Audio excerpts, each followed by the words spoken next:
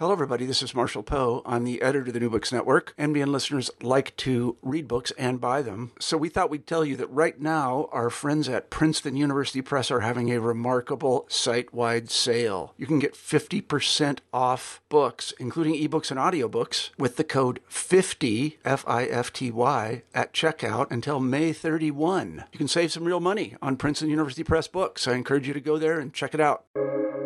Welcome to the New Books Network. Hello and welcome to another episode on the New Books Network. I'm one of your hosts, Dr. Miranda Melcher, and I'm very pleased to have with me today Dr. Brigitte Buettner to tell us all about her book titled The Mineral and the Visual: Precious Stones in Medieval Secular Culture, published by Penn State University Press in 2022. This is a fascinating and quite honestly gorgeous book that helps us understand some very shiny objects, right? Jewels, gemstones, the objects that they're in the European Middle Ages, helping us understand kind of why were crowns so shiny? What were the role of gems in secular medieval art? Not just crowns, I promise, though they are pretty shiny, so we are going to talk about them. Gems are fascinating. There's loads going on there that I think a lot of us, myself included, may not realize when we see these items in museums today. And so I'm so excited, Brigitte, to welcome you to the podcast to tell us all about this. Well, thank you very much, Miranda, for this wonderful invitation. So to share the fruit of my research. So I'm Brigitte Buettner, as you mentioned, and I teach medieval art at Smith College. For listeners who don't know this institution, we're located in Western Massachusetts, about 2 hours west from Boston, and we are a small liberal arts college. So you wanted to know what brought me to write this book. So the genesis of a research project, of a book, is always a bit mysterious, isn't it? It's not like one wakes up one day, one bright morning with a fully hatched project in one's mind, but it's rather a kind of long, at least for me, a long, often fitful and protracted process during which one sifts through ideas and materials. One tests, these ideas and then evaluates them and then retains some and discards them. So in this case, the gestation period, that period of research, of finding material, assembling the corpus, the body of materials I wanted to talk about, was particularly lengthy, in part because some of the materials, as you know from having read the book, are really quite obscure, and in particular, on the visual side, there are a number of unpublished images, period. So that obviously, takes time to assemble. I can say that the initial seed was planted after I finished a fairly substantial article on practices of gift giving in late medieval French courts, specifically on New Year's Day, which was essentially kind of the equivalent of modern Christmas. So that's the day on which the bulk of the gift exchanges happen. Now, I wrote that piece from the perspective of illuminated manuscripts, which is the particular area in which I was trained. And a little bit to my surprise, actually, I came to realize that category of artwork, illuminated manuscripts, which really holds a very prominent place in the history of medieval art throughout the Middle Ages. Book production was a really major enterprise, and especially illustrated books. So in that context of gift giving, I came to realize realized that actually the kind of valuation, the monetary valuation, but just also the sheer numbers of manuscripts, which was actually far less than that of gem sets objects. So that's really kind of how I came to understand that what we maybe value the most wasn't necessarily valued as much. There's a kind of inverse proportion going on there. And I think that scholarship has tended to shy away from shiny, glitzy, jeweled arts because there is something a little bit suspicious, a little bit, superficial about it. But what inventories and other documents tell me is to take that category of works really kind of seriously and at face value, and really try to get at what really constituted the value of these works. So in particular, one of the things one should also say is that the amount of jeweled arts and actually also unmounted gems that medieval collectors amassed was absolutely staggering. And importantly, too, when we consider that, the vast majority has disappeared. And so, again, it's a little bit, it's a kind of emptied out territory. So we have good written descriptions, notably in inventories, but there are actually relatively few works that survive, at least for the secular domain. The survival rate of jeweled metalwork objects in the religious domain, particularly liturgical plate and reliquaries, is much higher. Thank you for explaining that trajectory. As you said, it is always a bit mysterious, sort of how someone comes to a book. So fascinating to start off with that. I'd love to pick up on something you've mentioned, the idea of kind of what we might value today in terms of gems is not necessarily something we can assume that medieval Europe had the same ideas about. And in fact, in the book, you have this brilliant quotation talking about what sorts of gems really were going on in the early medieval period. And you describe it as a collection of specimens we recognize at once, others we call by the same name, though they no longer mean the same thing, and more that have devolved into pure signifiers, assuming that they were ever more than that. So that's already 3 really interesting categories of gems. Can you maybe take us through them with some examples to get our heads around kind of what these people thought about gems, what they meant by it, and what was precious? Sure. So perhaps as a kind of more general, broader preface, one should underscore that there is a danger of erasing the differences in approach, say, between the modern and the medieval understanding of mineralogy, because in part it is because much of the vocabulary is the same. So for example, I'll give you an example, a frequent anachronism that is made is the use of the category of semi-precious stones to typically designate things like opals and agates and amethysts. Whereas, and so, we call them semi-precious, and we reserve the category of precious stones only for really the top, the diamonds, rubies, sapphires, and a few more. So those were already very highly prized in the Middle Ages, but that does not at all entail that the others, and there were many, many others, both appearing in written sources, but also actually being used, that they were considered to be semi-precious. That kind of binary opposition is really very anachronistic. It's better to think that there was a sort of continuing sliding scale, if you will, that led from relatively unimportant stones to the most valued.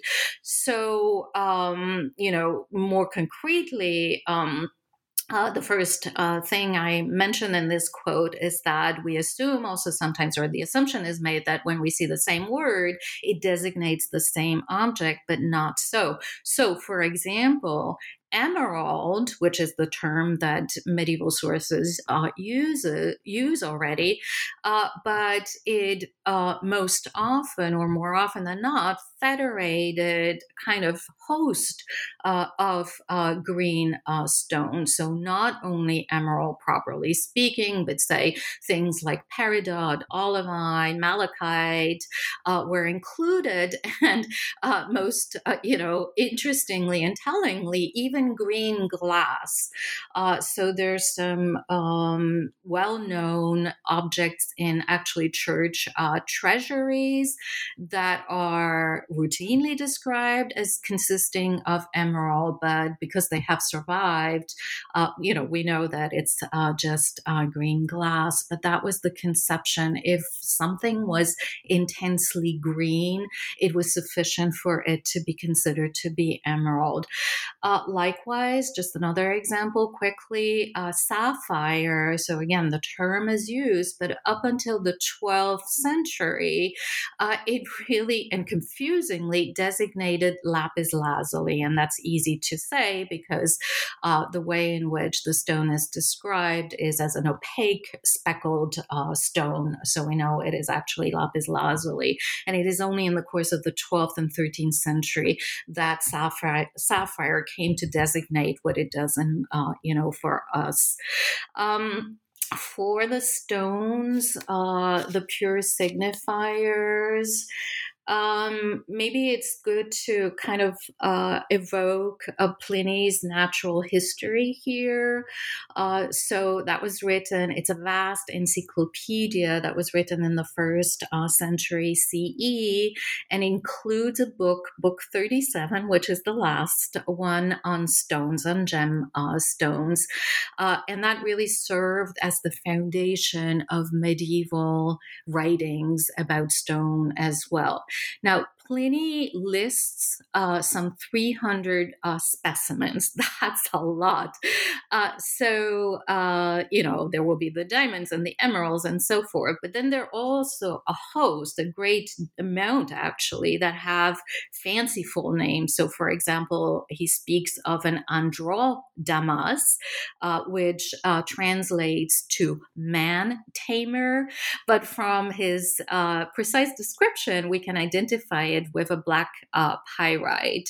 So there are many stones like that, which will carry fanciful names, imaginative names, but the description is sufficient to allow us to identify them with reasonable accuracy. But then there are some, those are the pure signifiers that, where we don't really know how they originated. So, for example, Pliny also has a stone he calls Hephaestus, or the stone of Hephaestus, that is the Greek god of volcanoes, of blacksmith, of forges. And he says it's red and highly reflective, which is really not much of a help at all. And what happened then in the course of the medieval reception of Pliny and the copying of his text and the kind of making of medieval books of stones, the Hephaestus evolved into epistetes, which means nothing at all. You see, so that's what a pure signifier is, right? Where we have the relationship between the name and the actual object has been kind of completely uncoupled, has been lost. Thank you for explaining that to us and taking us through the examples. It is, I think, so important to, before we get into the details of the kind of meanings of the jewels and how they were used, to start with that idea of, wait a second, what are we actually talking about? So thank you for giving us that introduction.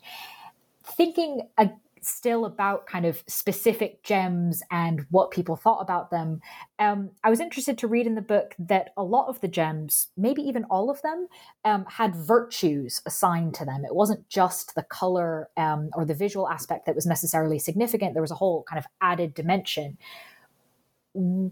How were virtues assigned to gems? Kind of which went with which? How were these sort of linkages developed? Did they change over time, or was it kind of like this gem has this virtue attached to it and that's the way it is for centuries? Right.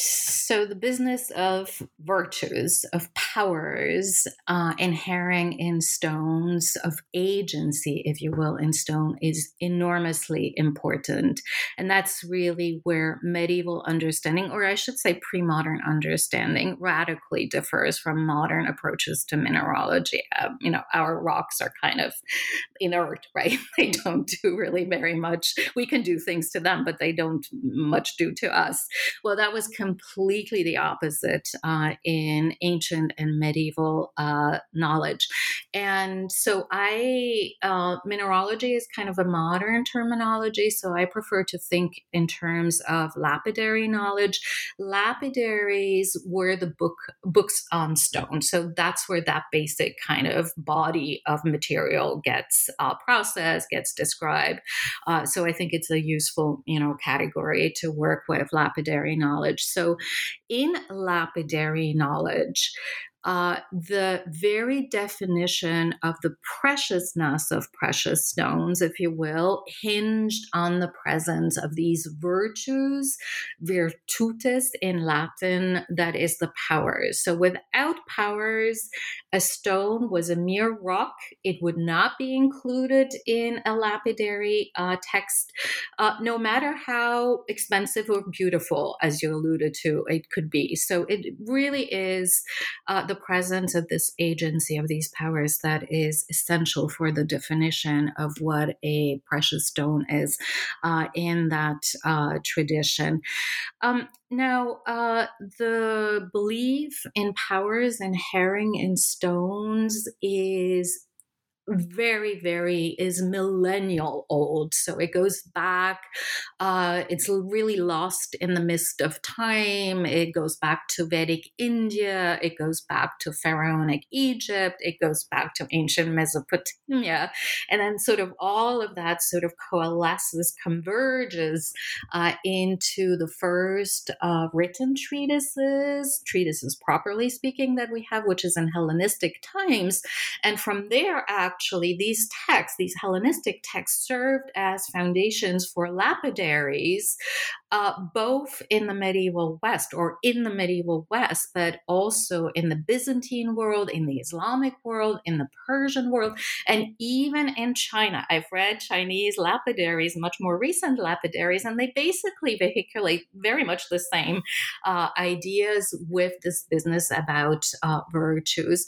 So it is fascinating that despite this very long-lived tradition, the association of each stone with a set of virtues is actually remarkably stable. So, there's some peripheral descriptions or properties that will change, but the core really stays, again, remarkably the same, no matter when you are in this very long history. So, for example, I just talked about the emerald. The emerald was really consistently associated with ophthalmic properties. So it was really praised, hailed, recommended for curing problems with eyesight, with soothing, hurting eyes. It was also kind of by extension associated with tempering hot passions, but then also even sort of more ominously, it was described as shielding from demonic attacks, protecting infants in their cribs, and if that were not enough, also from kind of guarding from bouts of epilepsy or lessening bouts of epilepsy. So you see, there's a huge range, right, that goes from the medical to the magical to the practical, that a stone like the emerald was believed to be able to address. Now, to answer your question a little bit more specifically, in some cases, we can see that there is a kind of associative link between the appearance of a stone and what it does. So, for example, the amethyst, which is the purple variety of quartz, kind of always is connected to things around wine consumption.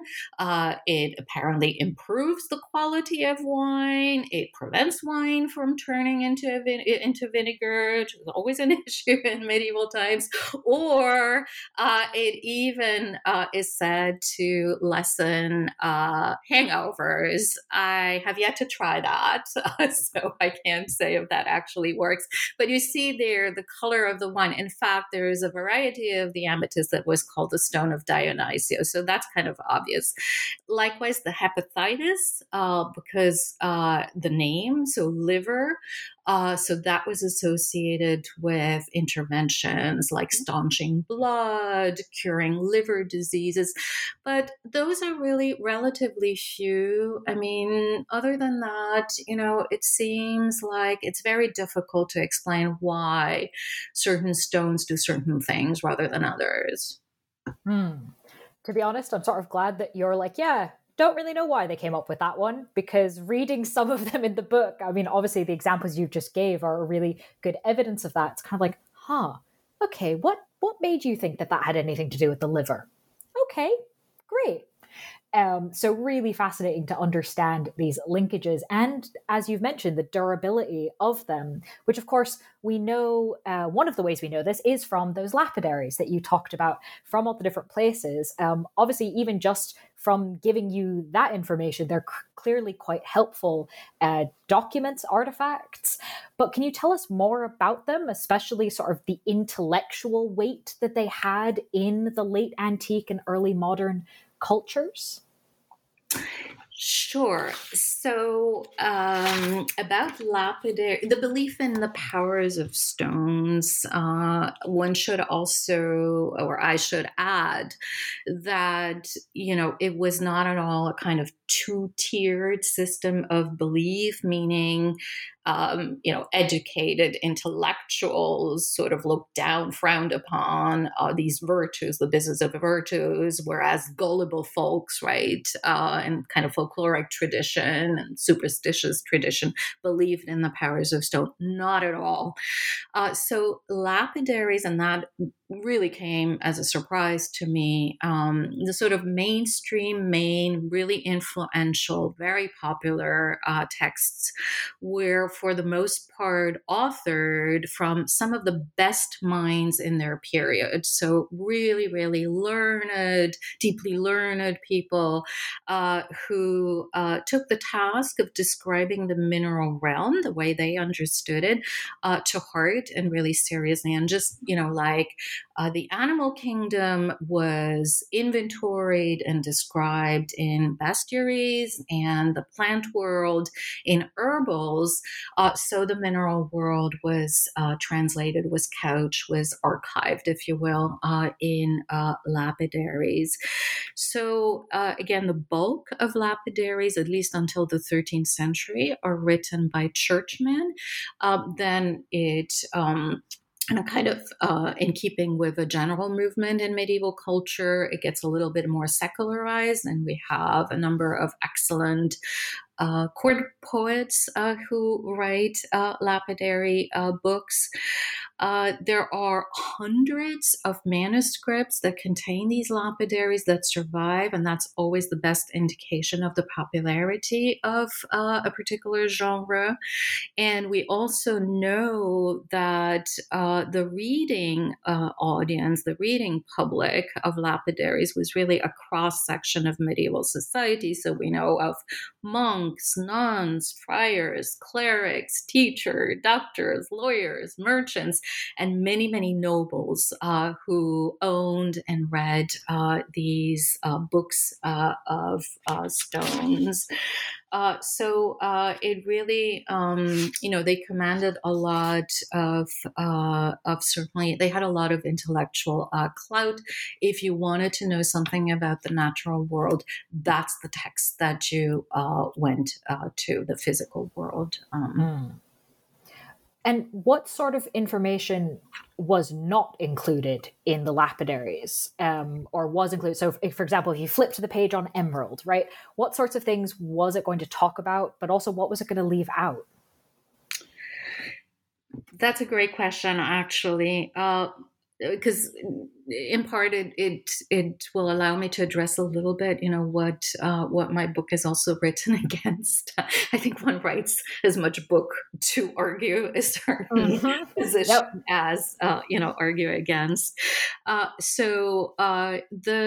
Just as the properties, the virtues remain fairly consistent over a long period of time, so does the descriptive armature of the lapidary. So for each stone, you will have a basic description of its aspect, mostly visual aspect, certainly at the minimum, the colors, sometimes a little bit the texture, the shapes.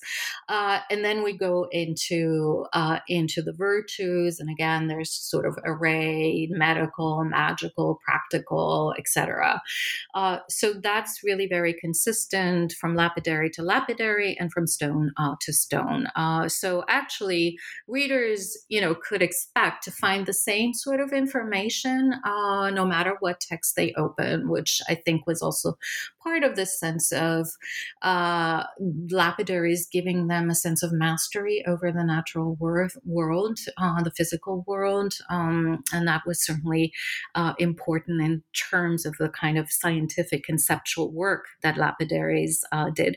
So what they exclude, at least the mainstream texts, is somewhat surprisingly the sort of allegorical side.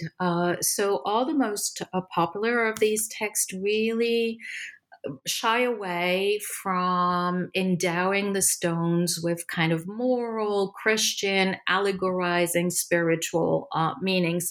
There are some texts that are allegorized lapidaries, but they're relatively few, and they're certainly not nearly as influential as the ones that are not allegorized.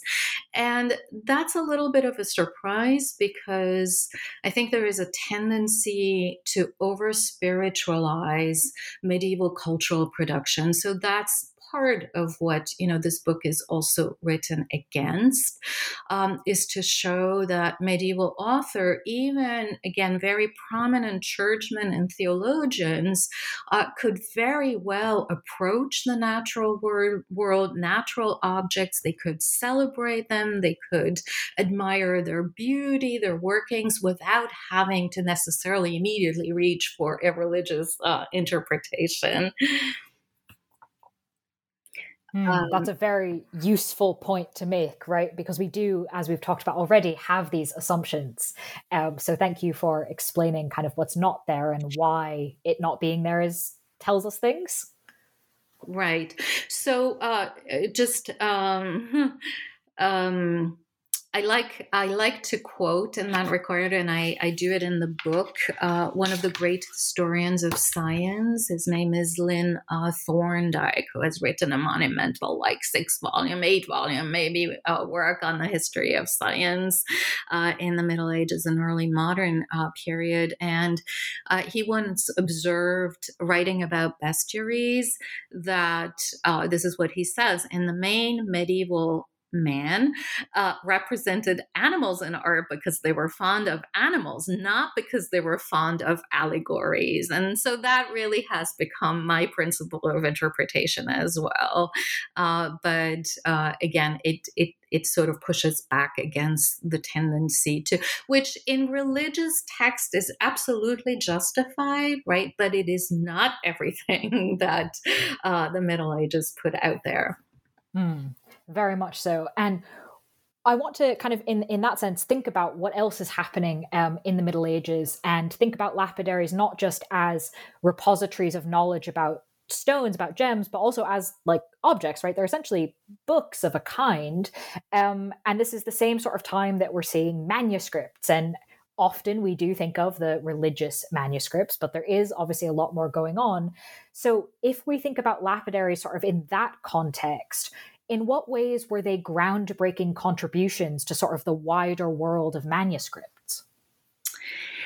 Yes, that's another, crucial, at least, discovery for me. So there are, as you say, there is maybe the bulk of the production of medieval illuminated book is of a religious nature of one kind or another, and there is excellent scholarship.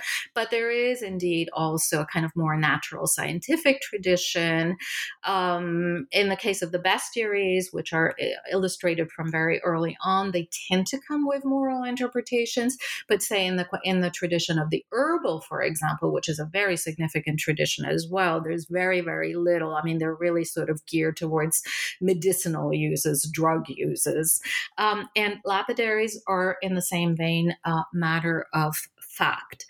What has been a real pleasure of discovering in the course of my research is that there are many, many more illustrated manuscripts of lapidaries or of lapidary sections when we're talking about encyclopedias. So that's really been very exciting to me to stumble more or less intentionally, I should say, upon quite a number of previously unpublished images. And so the larger point that it enables me to make is that mineral iconography is not an invention of the print age in the early modern period in the 16th century, but is really something that gets going in the Middle Ages. And in fact, it goes back at least to the 10th century, so very early on. Now, it's true that it's a more fitful, intermittent tradition, especially again, if you compare it to the herbal and the bestiary. But nonetheless, throughout the centuries, there are these really quite imaginative, creative sort of miniatures of stones. What does change in the 16th century with mineralogical publications then is that their illustrations become a great deal more realistic, and they really kind of get at portraying particular specimens of stones. Often, in fact, those were specimens that the authors of those books had in their collections, in their cabinets of curiosities. So by comparison to that, the medieval approach, medieval portrayals are generic, they're abstract, they're oval pebbles, not terribly exciting. But I think what they do, what is exciting, is they planted the very idea that the mineral realm was worthy of visual representation. And I think that's a huge contribution. Absolutely. And also one of the ways that makes your book beautiful to read is because you have some examples of this visual element in the text itself. But before listeners get too jealous of the prettiness of the book that we're obviously talking about and not showing you, I'd like to move on to another section of the book, sigils. Sigils are fascinating to many people and many cultures over a lot of time. So I wasn't really surprised to see them turn up in your book. I was, however, intrigued to read that sigils were not seen necessarily as kind of cool or gorgeous or whatever. More often they were seen as worrying or troublesome or concerning. Why? And how did people try and get around these concerns? Yes, correct. So sigils, perhaps we should say, basically designates in lapidary knowledge what in practice we call cut stones, that is cameos cut in relief, and intaglios incised or etched into the body of the stones. So it's that kind of art. In the textual tradition, those were indeed known as sigils. So basically, it's stones with figurative representations. Now, the art of cutting stones did not entirely disappear in the Middle Ages, but for the most part, it was not available. So when we see cameos and intaglios on objects and, say, on reliquaries, they're really legion, we know that the bulk were reused stones from ancient times, mostly Hellenistic, Roman, late Antique, and early Byzantine. And for the formers, that meant that their iconographies were really kind of obscure, undecipherable for the medieval viewer because they were pagan and quite often, in fact, with overtly magical content. So some of these intaglios especially. So that was already troublesome, right? And then, quite a bit later, with the Great Reception movement of Islamic science, or one should say Arabo-Aristotelian science, because really, it's a reinterpretation of the natural books by Aristotle. Anyway, this whole kind of constellation of texts, many of which deal with more or less forbidden knowledge, with occult sciences, with astrology, with magic. So, texts that deal with sigils and their powers also get translated into the medieval West. We're talking late 12th and especially 13th century. So there's a kind of aura of suspicion already, and more conservative thinkers will reject that whole body of material, and with it, the notion that stones edged with sigils have a kind of double potency, right? One that inheres in the stone itself, and then one added by the figurative representation. Again, nobody had a problem with the powers that were inserted in the stone, in the materiality of the stone itself. It's when figuration comes in, because that's a kind of artificial addition, and so. It seems a little strange, but again, some of the greatest minds of the 13th century really grappled with that problem. Are these legitimate images? And if so, were they naturally inserted in stones? And if not, how so? Or are they suspect? And do we have to imagine a kind of demonic, maybe agency here that sort of pumped, from the outside, these virtutes into the sigils?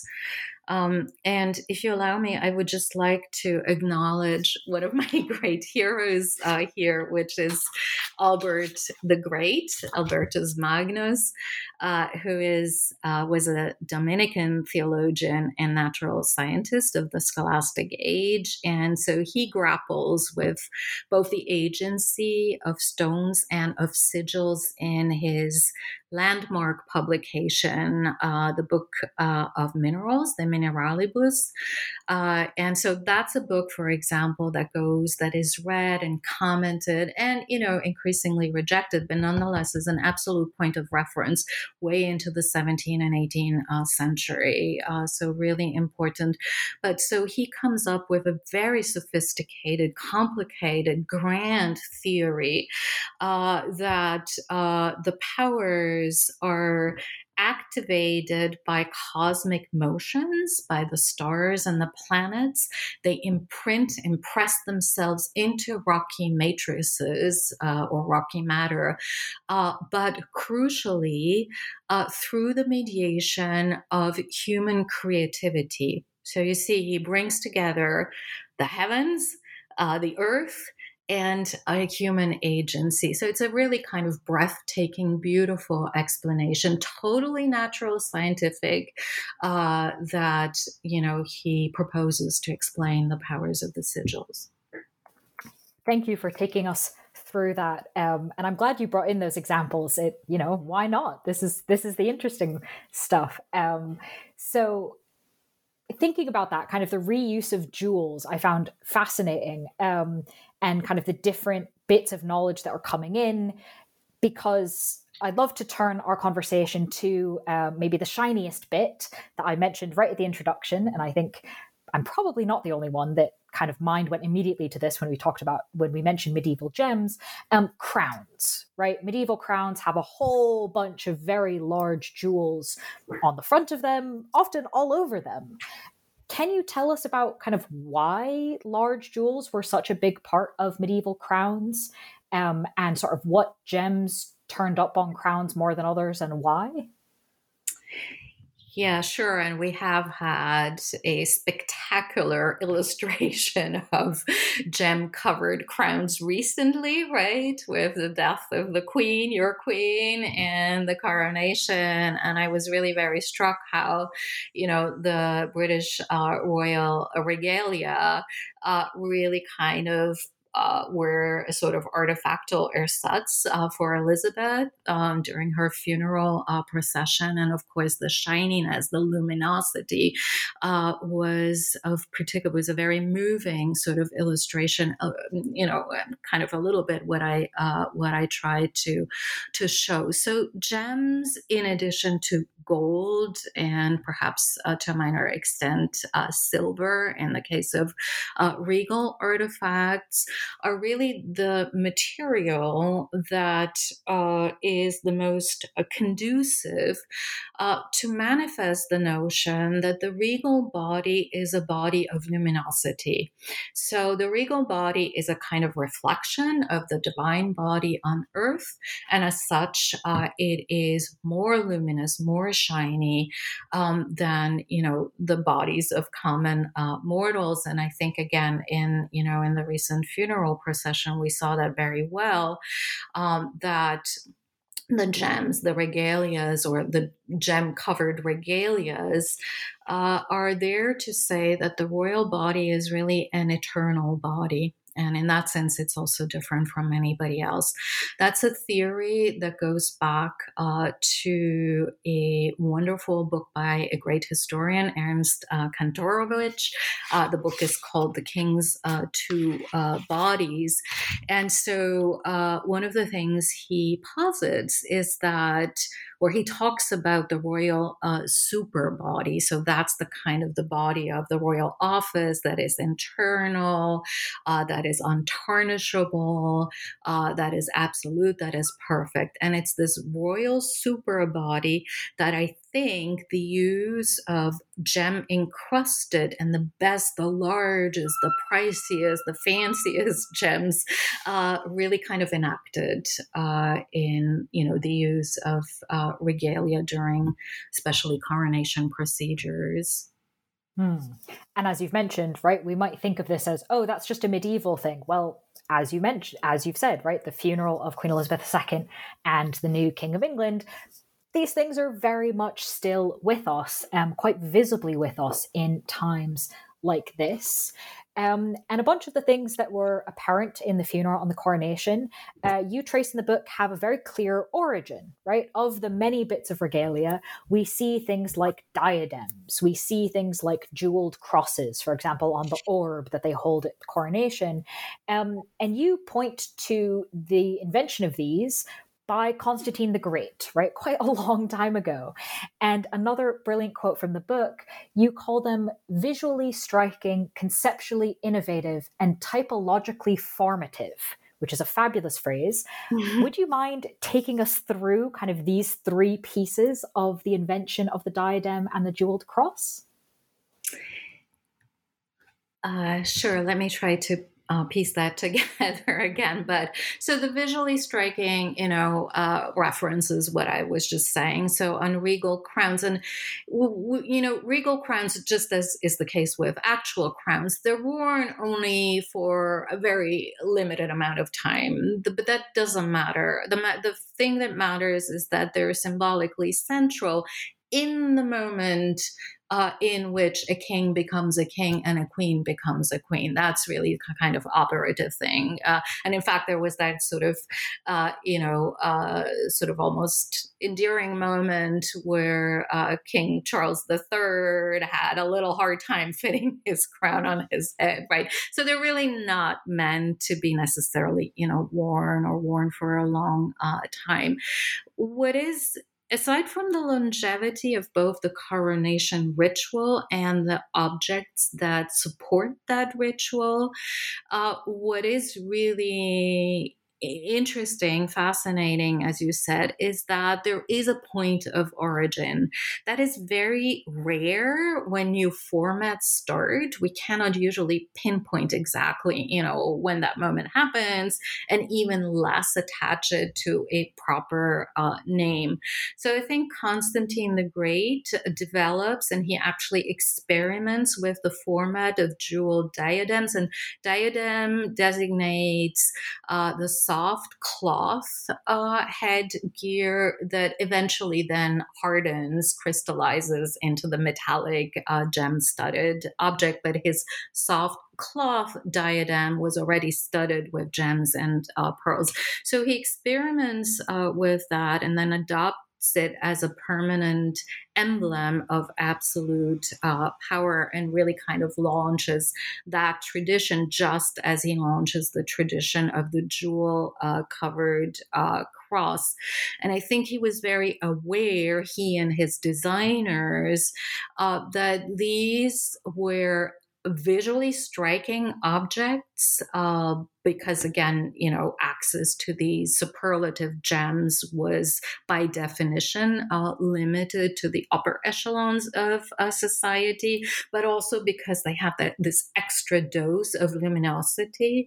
But I think the conceptually innovative is also there. I think that Constantine, and certainly the medieval rulers that sort of followed in his footstep, were aware that it was more than a status symbol. It was more than a kind of glitzy, thing they put on their head. It was really, again, a power object that made their regal power really tangible to onlookers. We are in societies that have relatively little written sources, right? It doesn't, power isn't channeled through legal texts or parliamentary decisions. So the question really becomes, how do you experience authority and power in largely oral societies? And I think that that's where objects really play, just like gesture, say in ritual action, play an absolutely fundamental role. Thank you for linking in with those other aspects. I think it really does kind of give a sense of why these things last so long. Which is absolutely fascinating. And speaking of things lasting so long, though in this case, less in terms of material culture and more in terms of stories, we already have this idea of stories, right? The moment of coronation being a thing. You talk in the book about the sort of the practical side of, where do these gems come from? And where do people think these gems come from? And there's some really fantastical stories. And sometimes they have kind of clear links to something in real life. And sometimes they seem to be deeply unrelated to the actual process of gem acquisition in Western Europe at this time. So can you help us kind of do a bit of comparison between these literary tropes about where gems come from and how they're acquired versus the practical realities of gem trading and economic networks during this period? Yeah, sure. So that's the kind of aspect that I tackle in the third and last part of my book, which is more limited in terms of chronology, simply because, I wanted to always link the word and the image, the written and the visual record. And so even though there is trade and there is travel narratives to some degree before the later Middle Ages, there's very little in terms of illustration. So I really kind of focused on from the 12th century onward to the 15th century. So we have the kind of, again, the armature of my argument is provided by two major texts. One is the entirely fictional letter of Prester John, with the entirely fictional Prester John, this kind of ruler living in the Far East, but everybody believed in his existence. That was written in the late 12th century, and then a century later, I focus on Marco, or I take as a kind of guiding work, Marco Polo's travels to China. So in both of these texts, and they vary tremendously in a sort of approach and understanding, and one is largely fictional, the other is largely factual, but they share the embrace of mineral tropes. So that, of course, was really interesting to me. So in the letter of Prester John, again, it's a static universe. It's grandiose. There are gem-filled rivers. There are crystalline palaces with 300 steps made, each of a different stone. So it's very breathtaking and grandiose, but it's essentially static. In Marco Polo's universe, on the other hand, it's an eminently mobile commercial world. So gems are now commodities that you can source in precise locations. It's no longer the sort of vague, fabled East, but it is pearl fishing off the coast of Sri Lanka, and Polo gives a famous and very detailed and accurate description of that. It is diamonds in India. It is lapis lazuli in present-day Afghanistan, et cetera, et cetera. So it's a located world, and that largely maps with the actual commerce that really picks up in the 13th century. And that brought to Western buyers, to Western consumers, the most prized, the most coveted stones, which were called the Orient stones, so diamonds, the emeralds, etc., to Western consumers with reasonable regularity and in much greater quantities than previously. Even if Polo is matter of fact, can be exceptionally perceptive in his approach to this very, very diverse world that he describes. The original title of his book is The Description of the World, not Travels. He nonetheless also feels that he kind of has to hype, mineral riches. And so he resorts to some kind of tried conventional motif. So, for example, that has a very long history. The diamonds were said to have been extracted or be found in a snake-infested, eagle-guarded valley in central India.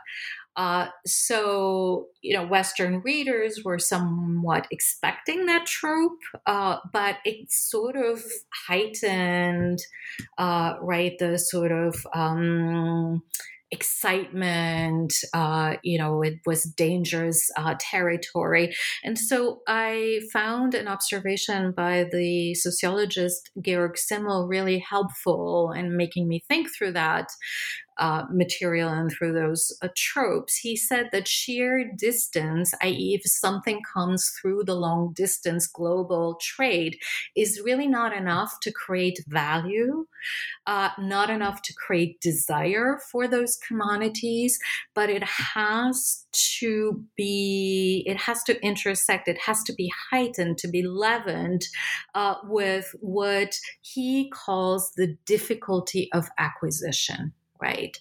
So again, the snake-infested valley, there are other tropes like magnetic mountains that lurk underneath and trap unaware sailors. All that was a kind of apparatus that was like a product placement and increase the desirability, the frisson, and the mystique, I think, of precious stones. And not insignificantly, also justified the exorbitant prices that consumers, collectors had to pay for Orient stones. Yes, very important to understand the practical incentives to having these stories. As these networks continue, right, Marco Polo is one of the first people to travel as far as he did from Europe. But as you mentioned, that this very much increases as time goes on. So how does that change the stories? I mean, at some point, do people realize that the snake-infested stuff is probably more show than real? How does sort of the myth of Prester John live up to increased knowledge and travel? Right. Actually, that's a good question, because in some ways it addresses. I know you wanted us to talk a little bit about what I'm working on now. So there are a number of pieces that I wasn't able to fit in this book. So one of them has to do with precisely that material with Prester John, the legend of Prester John, and Marco Polo in imagery and in maps. And I trace that kind of history between the 13th and the 16th century, that is the Middle Ages and the early modern period, also to show that there isn't a kind of radical break there. So what happens, you could say in general, perhaps, that myths are very hard to let go. They're kind of sticky. They have a way of enduring, right? Their appeal is sort of continuous, even when factual knowledge disproves them. And the two are not necessarily mutually exclusive. So you can have, the two living side by side. So, for example, Prester John, that's a really amazing history. So at the beginning, he was thought to live somewhere in Eastern Asia, and there is actually some, basis in reality. He's thought to be a kind of chieftain in East Asia, engaged with battles that matters little. But anyway, so Europeans started to look for him. So the Polos and other writers who went to China, can we find Prester John? No trace of Prester John. So slowly he started to move to Africa, to Eastern Africa, Ethiopia, what was known as Ethiopia. And there again, he lived, or people thought he lived, for some time. Then again, they couldn't find him there. So then he migrated toward Western Africa. And I only mention that because you may know, our listeners may know, that Christopher Columbus set out famously with the intent to find the realm of Prester John.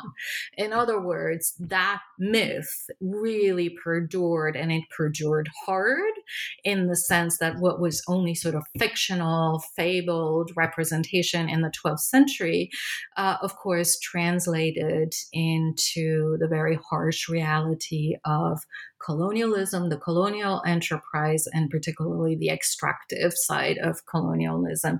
So that's a little bit, what I want to trace with this piece.